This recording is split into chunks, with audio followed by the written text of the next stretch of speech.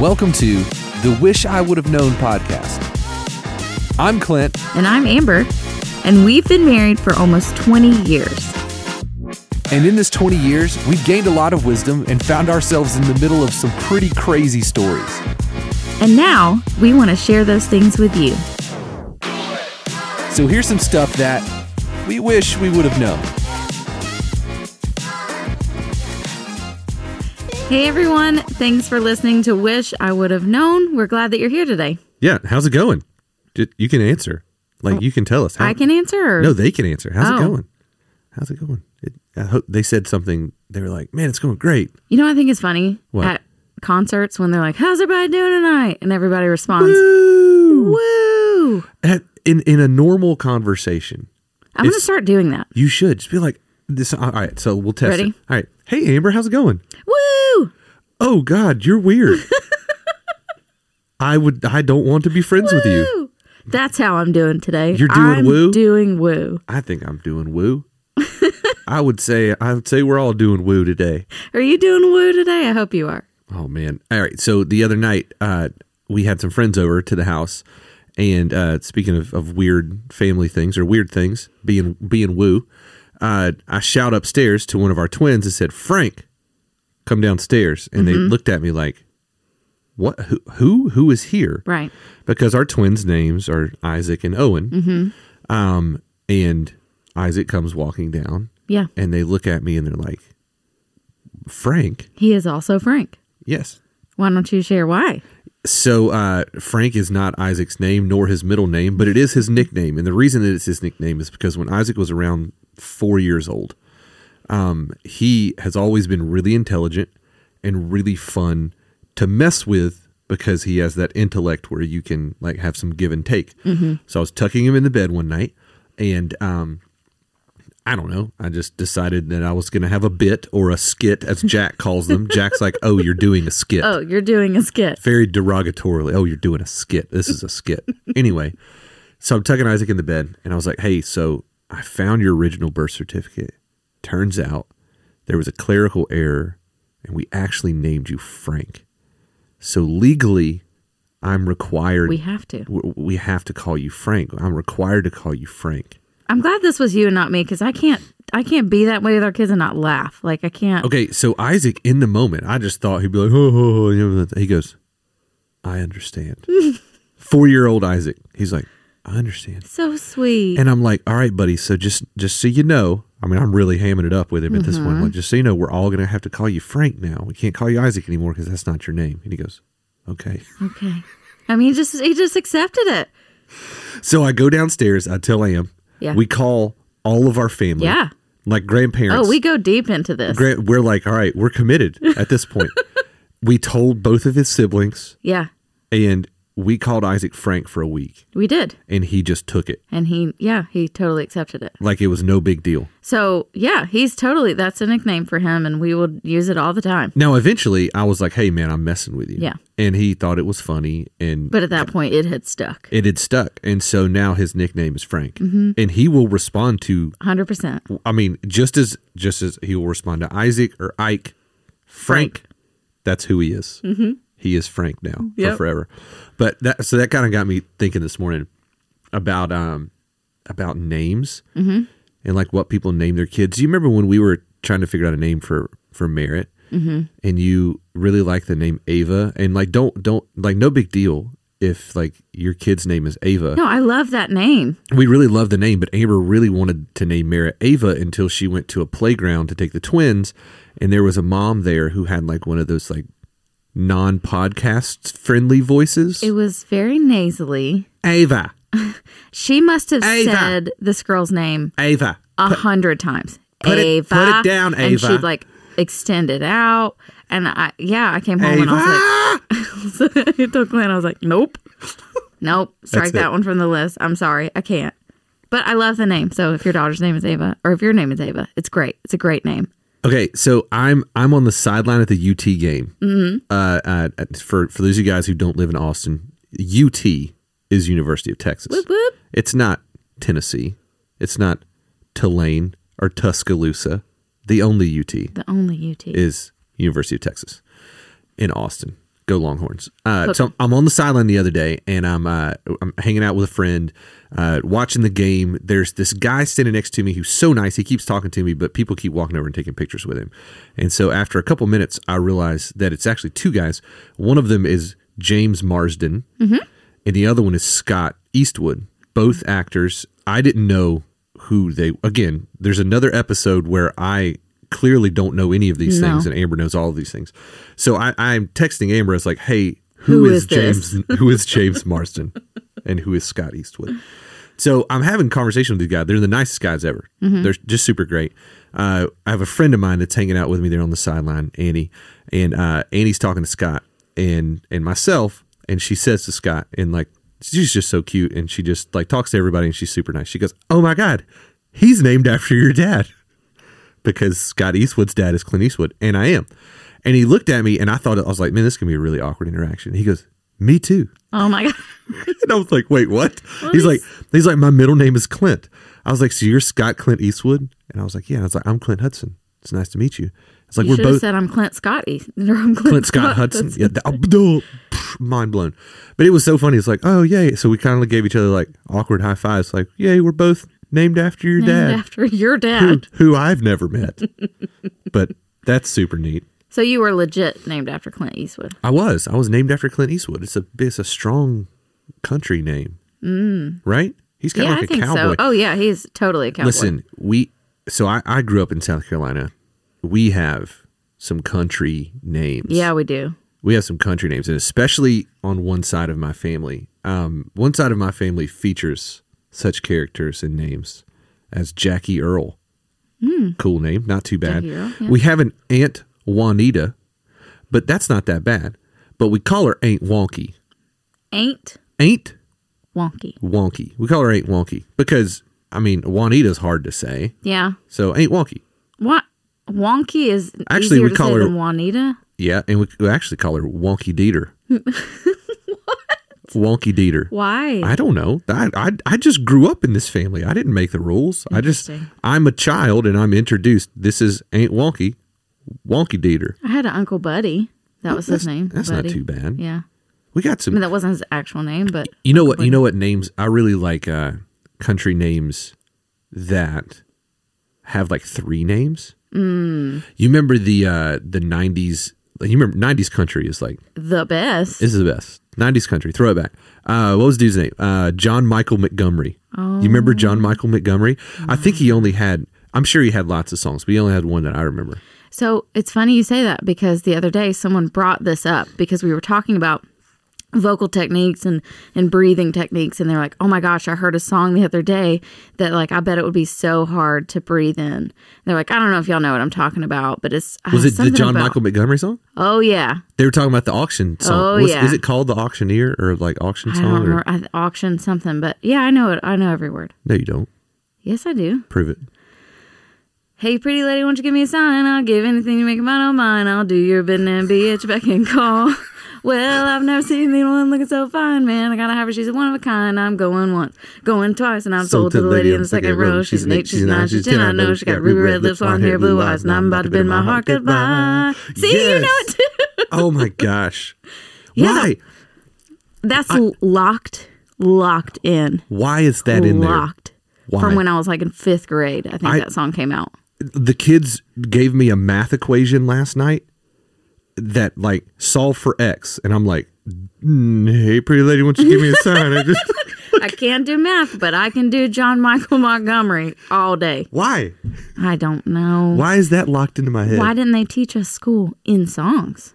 Well, they tried. They tried with Schoolhouse Rock. With like little. I'm just a bill. Yes, I'm only a bill, and I'm sitting here on Capitol Hill. See, that's locked in there too. Yeah, I feel like I literally I'll watch the news, and I'm like, I know how this process works. He's just a bill sitting on Capitol Hill. I got this. I understand fully as an adult what this means. Yeah, this is sad. It's sad. You know, it's funny though. Like we learn, we're taught how to learn in school. I think that's so much of it. But as an adult, our default is like, a lot of people they want to stop. They stop learning. Yeah. I feel like a good leader is a good learner, though. Oh, I always say that. That's a nugget. You stole that from me. Go. A Then. good leader You say it. is a good learner. Give me that organ. No, really though, if you want to be a leader of people, you also have to understand that you don't know everything and you're never going to know everything. And so, yeah, striving to learn is part of growing and part of being a good leader. And not just like book learning. No. This is like assessing situations and learning people. Yes. Learning cultural dynamics. Yes. Learning how to lead people, learning how to communicate with people. I think that's something, we'll get into this in another episode later, but like there's all these different ways, these Myers-Briggs tests, there's leadership tests, there's these, the Enneagram where you can learn how people need, we talked about on last episode, love languages, Yep. right? Yeah, it's all a part of it. And learning yourself, learning how you operate, what works best for you, but then also applying that to people around you, not just in a selfish way, but yeah, learning how to operate in environments with other people. You remember when we started out in ministry, our very first job in ministry? Yes, I do. So Amber and I got married, and I think we covered this in another episode where we got married on Friday the 13th in between two hurricanes, as one does. As one does. Which was for luck, right? Yeah, for luck.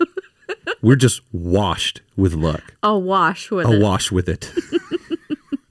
In what situation do you use washed versus awash?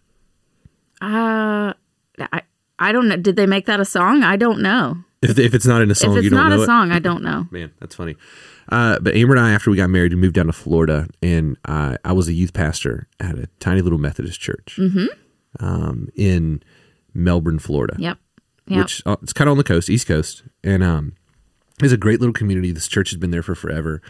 They had kind of a small-ish student ministry at the time, and it's something that we really felt passionate about growing and developing. Yeah. And it was great. We were 20, 21. I think you had just turned 21. So I was impetuous and young and knew everything. Extremely impetuous, and we super did know everything. Yeah. I mean, we had it figured out. So what I wish I would have known is I wish I would have had a podcast that told me, hey, be a good leaders are good learners. Hey, you don't know everything. You don't know it. You don't. You need to learn the culture. Yes. You need to understand the ramifications of the decisions that you make. Slow your roll. Slow it. Slow it down. Slow it down. I wish somebody would have said that to me. Yes. But instead, I painted over the 10 Commandments. Let me back it up. Dun, dun, dun. That's what I feel like needs to happen right there. That's what happened in my head. So they have this student ministry of this church. They have an upstairs like youth room. It's a pretty cool facility in a lot of ways. It had pool tables and ping pong table and couches video games and like there was a little worship center for students, which was really cool. But on the walls in this room, all the walls they were all purple. They were all, first of all. They were like light purple. They were purple, and then some of the walls had shadow people on them. Yeah, and so meaning I guess what had happened is they had an artist come in, and some of the students would like whatever they were interested in, like a tennis racket. They were holding a tennis racket. They were reading a book, and I guess they put like a projector on it, like and so they sketched them.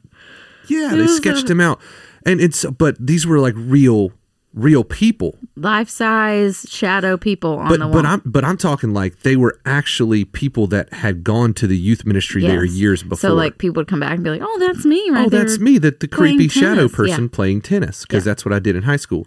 And like I didn't understand the significance of this. No, we did not. And had we slowed our roll and had some conversations with people, we would have understood the significance of not only the shadow people, but on the other wall of the youth room, on either side of the doorway, was the 10 Commandment tablets. Like the tablets. Painted. They were the tablets painted. So, all right, dear listener, you walk into a room, there's couches, there's a TV, there's ping pong tables, there's shadow people on the wall, and there's old 10 Commandments that are painted on the wall. This doesn't seem like a very inviting place to bring a whole bunch of Gen X or like Gen Z coming up, like skateboarder kids. Yeah. Because that's that's what we had. And we had an awesome ministry where we, attracted a lot of kids from the community, a lot of kids that were skateboarding at the time. We ran a little skateboard shop out of there. So in our mind, we're like, we're going to make this a super cool environment because we're cool. Yeah. Right? We're in our 20s and we're super cool. And we know all the things. So without asking anyone, we hired painters. We did. And we painted the walls. And not only did we paint over people's shadow kids that I guess we're supposed to be there in perpetuity for the rest of time. I don't know. But we also y'all painted over the 10 Commandments. So, again, we did this without In asking. my defense, not one of the commandments listed doesn't say thou shalt not paint over the 10 Commandments. Okay, that's fair. But it doesn't. It doesn't. So I think the big lesson here is, though, we did this without asking. Because had we gone to the elders of the church and the pastor and said, this is our heart for this ministry, and we really feel like we can create this environment, like pitch the vision, right? And got some buy-in for that vision. If we would have studied the culture, we would have known that there were some parents that probably wanted to have their kids come and take a picture with their shadow. Or something. What the Peter Pan? All right. Maybe I didn't learn anything. Because like that, just even right now, that sounds so ridiculous. Yeah. But again, had we it could have turned out very different. We could have invited people in. Yes. And that would have helped other people feel like that, hey, we understand the vision. We know where we're going. Maybe your idea is a great idea, but it's important to have buy-in from the people around you. And I think that's something that I wish I would have known at the time. And I think for any of you guys that are going into a new career, a new field, a new company, a new community, if you're going to college, take a beat. Slow your roll. Slow your roll. Take a beat and learn the culture. Ask some questions. Because there may be a sacred cow that you don't know about. Yeah. In certain communities, certain cultures. It's funny that I just said sacred cow, referring to this wall of painted people that also had the 10 Commandments. But the 10 Commandments and the sacred cow, like Moses broke the tablets because they had built a sacred cow while he was gone. Mm-hmm. That's not what I meant by that necessarily. Okay. But my mind just went there. Anyway. Back to your regularly scheduled podcast. You guys just had a little rabbit trail. So we got called into a meeting, and at the time, you would have thought that we painted over the actual 10 Commandments. I mean, it was a very big deal. It was egregious. And in our mind, we were still, I think you and I were still like, what's the big deal? I think I wasn't old enough to understand and take wise counsel and appreciate that. This is something I probably could have done better. Not that age has anything to do with it, because I know plenty of people who are our age or older that still struggle with taking wise counsel. That's true. Yeah. That's true. So I don't remember that meeting. It was not pretty. They were not happy with us. What happened? They just were not happy. Like, they were very upset. But we didn't, repaint the 10 Commandments on the wall. No, we didn't repaint because we'd already spent the budget money to paint the walls. I think this is my first budget that I ever had, too. And I was like, I know what to do with this. Listen, God can still use us in our stupidity and in our, I'm trying to say naive. How do you say that? Naivety? Naivety, yes. There you go. That word. God can still use us in that. It wasn't in a song, so that's why you don't know it. He absolutely used that time and used that ministry. Like you said, we had kids. It was so cool, like those kids in the community that would never step foot in a church. But because we painted these walls, I'm just kidding. Oh my gosh. No. But isn't that funny, though, that we thought the aesthetics of the room were something that was going to really help us do ministry? No. But we invested ourselves in them and in their lives, and they started coming to church. And it was this really cool, I don't know, these unreached kids felt like they had a safe space, but it literally had nothing to do with the paint on the walls. Had we had the shadow people still there and the 10 Commandments, I think it still could have been this special place for them because it wasn't about that. Yeah. You know what I think I've learned too over the years is when you come into something new, you come into a new environment like that, one of the first things you want to do is you want to change things because you want to be able to put your stamp on things. You feel like, oh, I have an outsider's perspective, which gives me the right to be able to say X, Y, and Z. Right. Whereas what you could do is actually ask questions and have some conversation with people. Why are things like this? Yeah. Oh man, like such an easy question. Yeah. And I think that the burden of knowledge as a leader, like being able, the burden of information is something that maybe we take for granted too often. We're scared. We're scared to ask people questions. This is just in life. We're too scared to ask people questions because we don't want to seem ignorant. Right. But what it actually does is there are other people that have more wisdom and more information, and that information helps us to be better stewards of the environments that we get placed in. That's good. That's a good word. I mean, I just look at so many different seasons of life where something could have been solved just by asking a good question. Mm-hmm. Or like, hey, why is it like this? I think we don't ask good questions because, like you said, we want to appear like we already know those things. Like there's just something innate in us that's like, no, I already know this, and I actually know better than you. So even if you think something should be the way that it is, I'm going to come in and make it better. Isn't it funny that like criticism culture, where people want to appear informed, and so what they provide is criticism. So like, hey, what do you think about this thing? Like when you go and ask somebody, hey, what do you think about this? And they're like, oh, well, I'm going to find something that I dislike about it to make myself seem as if I'm informed and that's intelligent. What I cannot stand, like movie critics. Like I get that's, I don't know, that's a job, and it's important or whatever.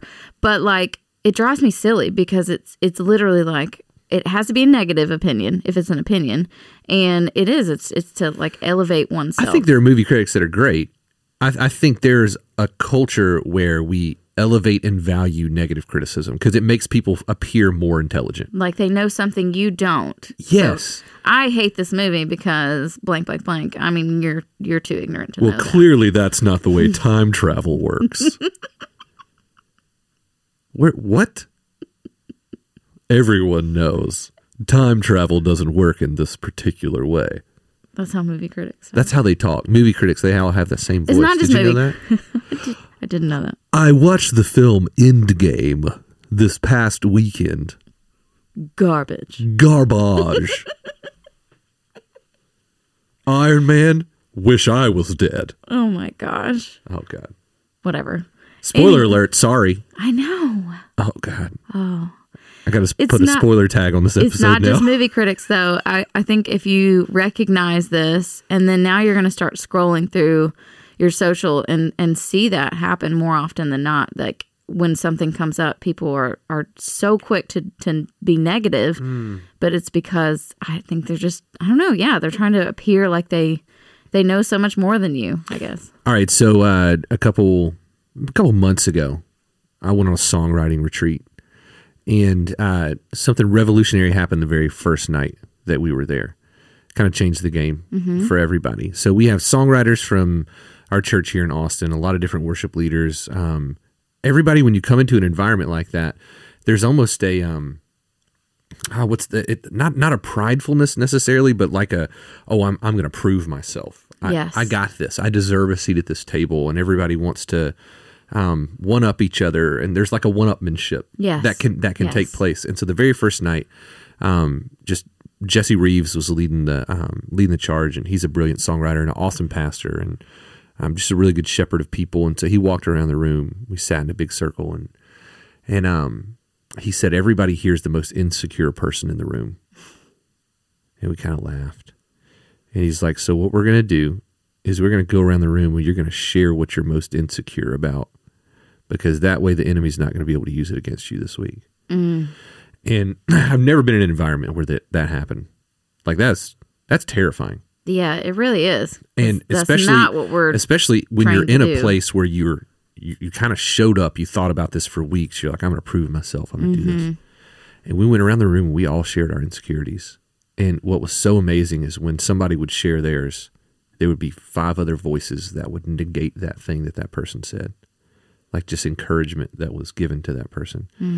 And it was was brilliant. We ended up writing 20 songs in 48 hours. Which is incredible. And the Lord met with us there in such a special way. But I think he met with you because you start with humility. I think not only start with humility, but like that was a catalytic moment where I recognize that if I embrace my insecurity, if I acknowledge my insecurity, that gives God more opportunity to receive glory. And I really think about that often because I really want to employ that same practice into my normal life. What would it look like if we operated from a place of acknowledging our insecurities? What does that look like? What does that translate like in your life? If, not that you let it become your identity and you're so down on yourself that you can't function, but just that like, I'm insecure about speaking or whatever. So then you go to people and you say, I would like to get better at this. And it helps people understand that you're a real person. Yeah. When I did ministry alongside of NASCAR a while back, one of the ways that I built relational equity with people that were in that world is by standing over a stack of tires and saying, hey, I don't know anything about any of this. So what's that thing do? What's that? And they're like, that's a car, sir. And I was like, oh, that's one of them vroom vrooms. What's that? What's that? What's that right there? Hey. Like, hey, what's that? I forget which side of the car my gas tank's on. But like, there's an arrow for that. There is. Yeah. Was that episode 0? I think so. Anyway, I think there's beauty in recognizing that you don't know everything, and even being willing to put that out there in front of people and say, hey, I am a learner. Mm-hmm. I want to learn. It's funny. We were having a conversation with someone the other day, and they said something that was like a reference to something else, and it was like 3 letters, and I just nodded my head like I knew what she was talking about. And then later I went back to her and I was like, hey, just so you know, I had no idea what you were talking about. And she thought it was hilarious and explained what she was saying. But like in that moment, had I not just been like, hang on, what does that mean? Was it DNA? But I know what DNA is. What is it? Why are you putting me on the spot like that? It's okay. DNA. It's okay. Be a learner. Jurassic Park has taught us. I'm a DNA. I'm a DNA. You only know that from Jurassic Dinosaurs. Park. Dinosaurs. I think, isn't it deoxyribonucleic acid? Sure. Dunno. All right. Okay. Anyway. But yeah, just if in that moment, if I had, been humble enough to say, hey, I don't know what that means. Could you explain that? It wouldn't have cost me anything. And the person explaining things, people actually, I think, enjoy that, right? They like helping you learn. That's what happened within NASCAR is when I would volunteer, hey, I don't know anything. They thought it was the most fun thing to teach me things. And it built relational equity, which gave me an opportunity to share with them what I knew, which was the gospel. So you're more effective that way than coming in acting like the expert, don't you think? 100%. And it's so funny because it's so counterintuitive to what we want to do. All right, so here's your takeaway from this episode. This is the wish I would have known for you. That a good leader is a good learner. And that you need to position yourself always to learn. Ask questions. Be willing to grow. Be willing to have someone teach you something. And that doesn't have to always be a boss. Right. It doesn't have to be someone in authority over you. It builds relational equity when you're willing to humble yourself and say, hey, what does this mean? Yeah. No, I do a small group Bible study with women, and they'll come to the table every week with totally different perspectives than I had. And I mean, I'm just amazed at the things that they've found out, and it's learning for me, and it's been so good. So I, as the leader, I don't need to just talk the whole time and teach them. They've been teaching me, and it's been such a cool give and take. Yeah. That's been really big for me. Wish I would have known 1A for this episode. Thou shalt not paint over the 10 Commandments. Don't do it. Just don't do it. Guys, inevitably, you're going to find yourself in a situation in life where you're going to think the best course of action is to paint over the 10 Commandments, and just don't. Just don't. Don't do it. I know you're going to think, you know what? This is the right thing to do. And you're going to think back, hang on now. Wait, I heard a podcast that said, don't paint over the 10 Commandments. Paint. Or at least ask first. Ask first before you paint over the 10 Commandments. That's your big takeaway. Man, we just changed somebody's life. You know what's so funny though is like that would have changed my life in that real specific situation. Well, if time travel worked the way that people think it should work. Time travel doesn't work in such a way. Everyone knows. Man, you just Seinfeld episode this whole podcast. You put it all together. Tied a big bow. Brilliant. Guys, thanks for listening. Yes, thank you. Seriously, so great. Episode 10 Whoop, whoop. is up next. Super excited about this. Thanks so much for being on this journey with us. This has been really, really fun. Yes, check out our socials, wish.podcast. Super easy to remember. Yep. Be our friend. Feel free anytime to kind of give us an idea of some things that you wish that you would have known or some episode ideas. We'd love for that to happen. Yes. We got some special guests coming up in season 2. Just a little teaser. Little bit of a teaser. Dropping that in there. Going to be really awesome. We love you guys. Thanks so much for listening, and we will see you next week. Bye, guys. Wish I Would Have Known is recorded in the beautiful hill country of Austin, Texas, the live music capital of the world. Follow us on Instagram at wish.podcast and stop by to say hi. We like it when people say hi.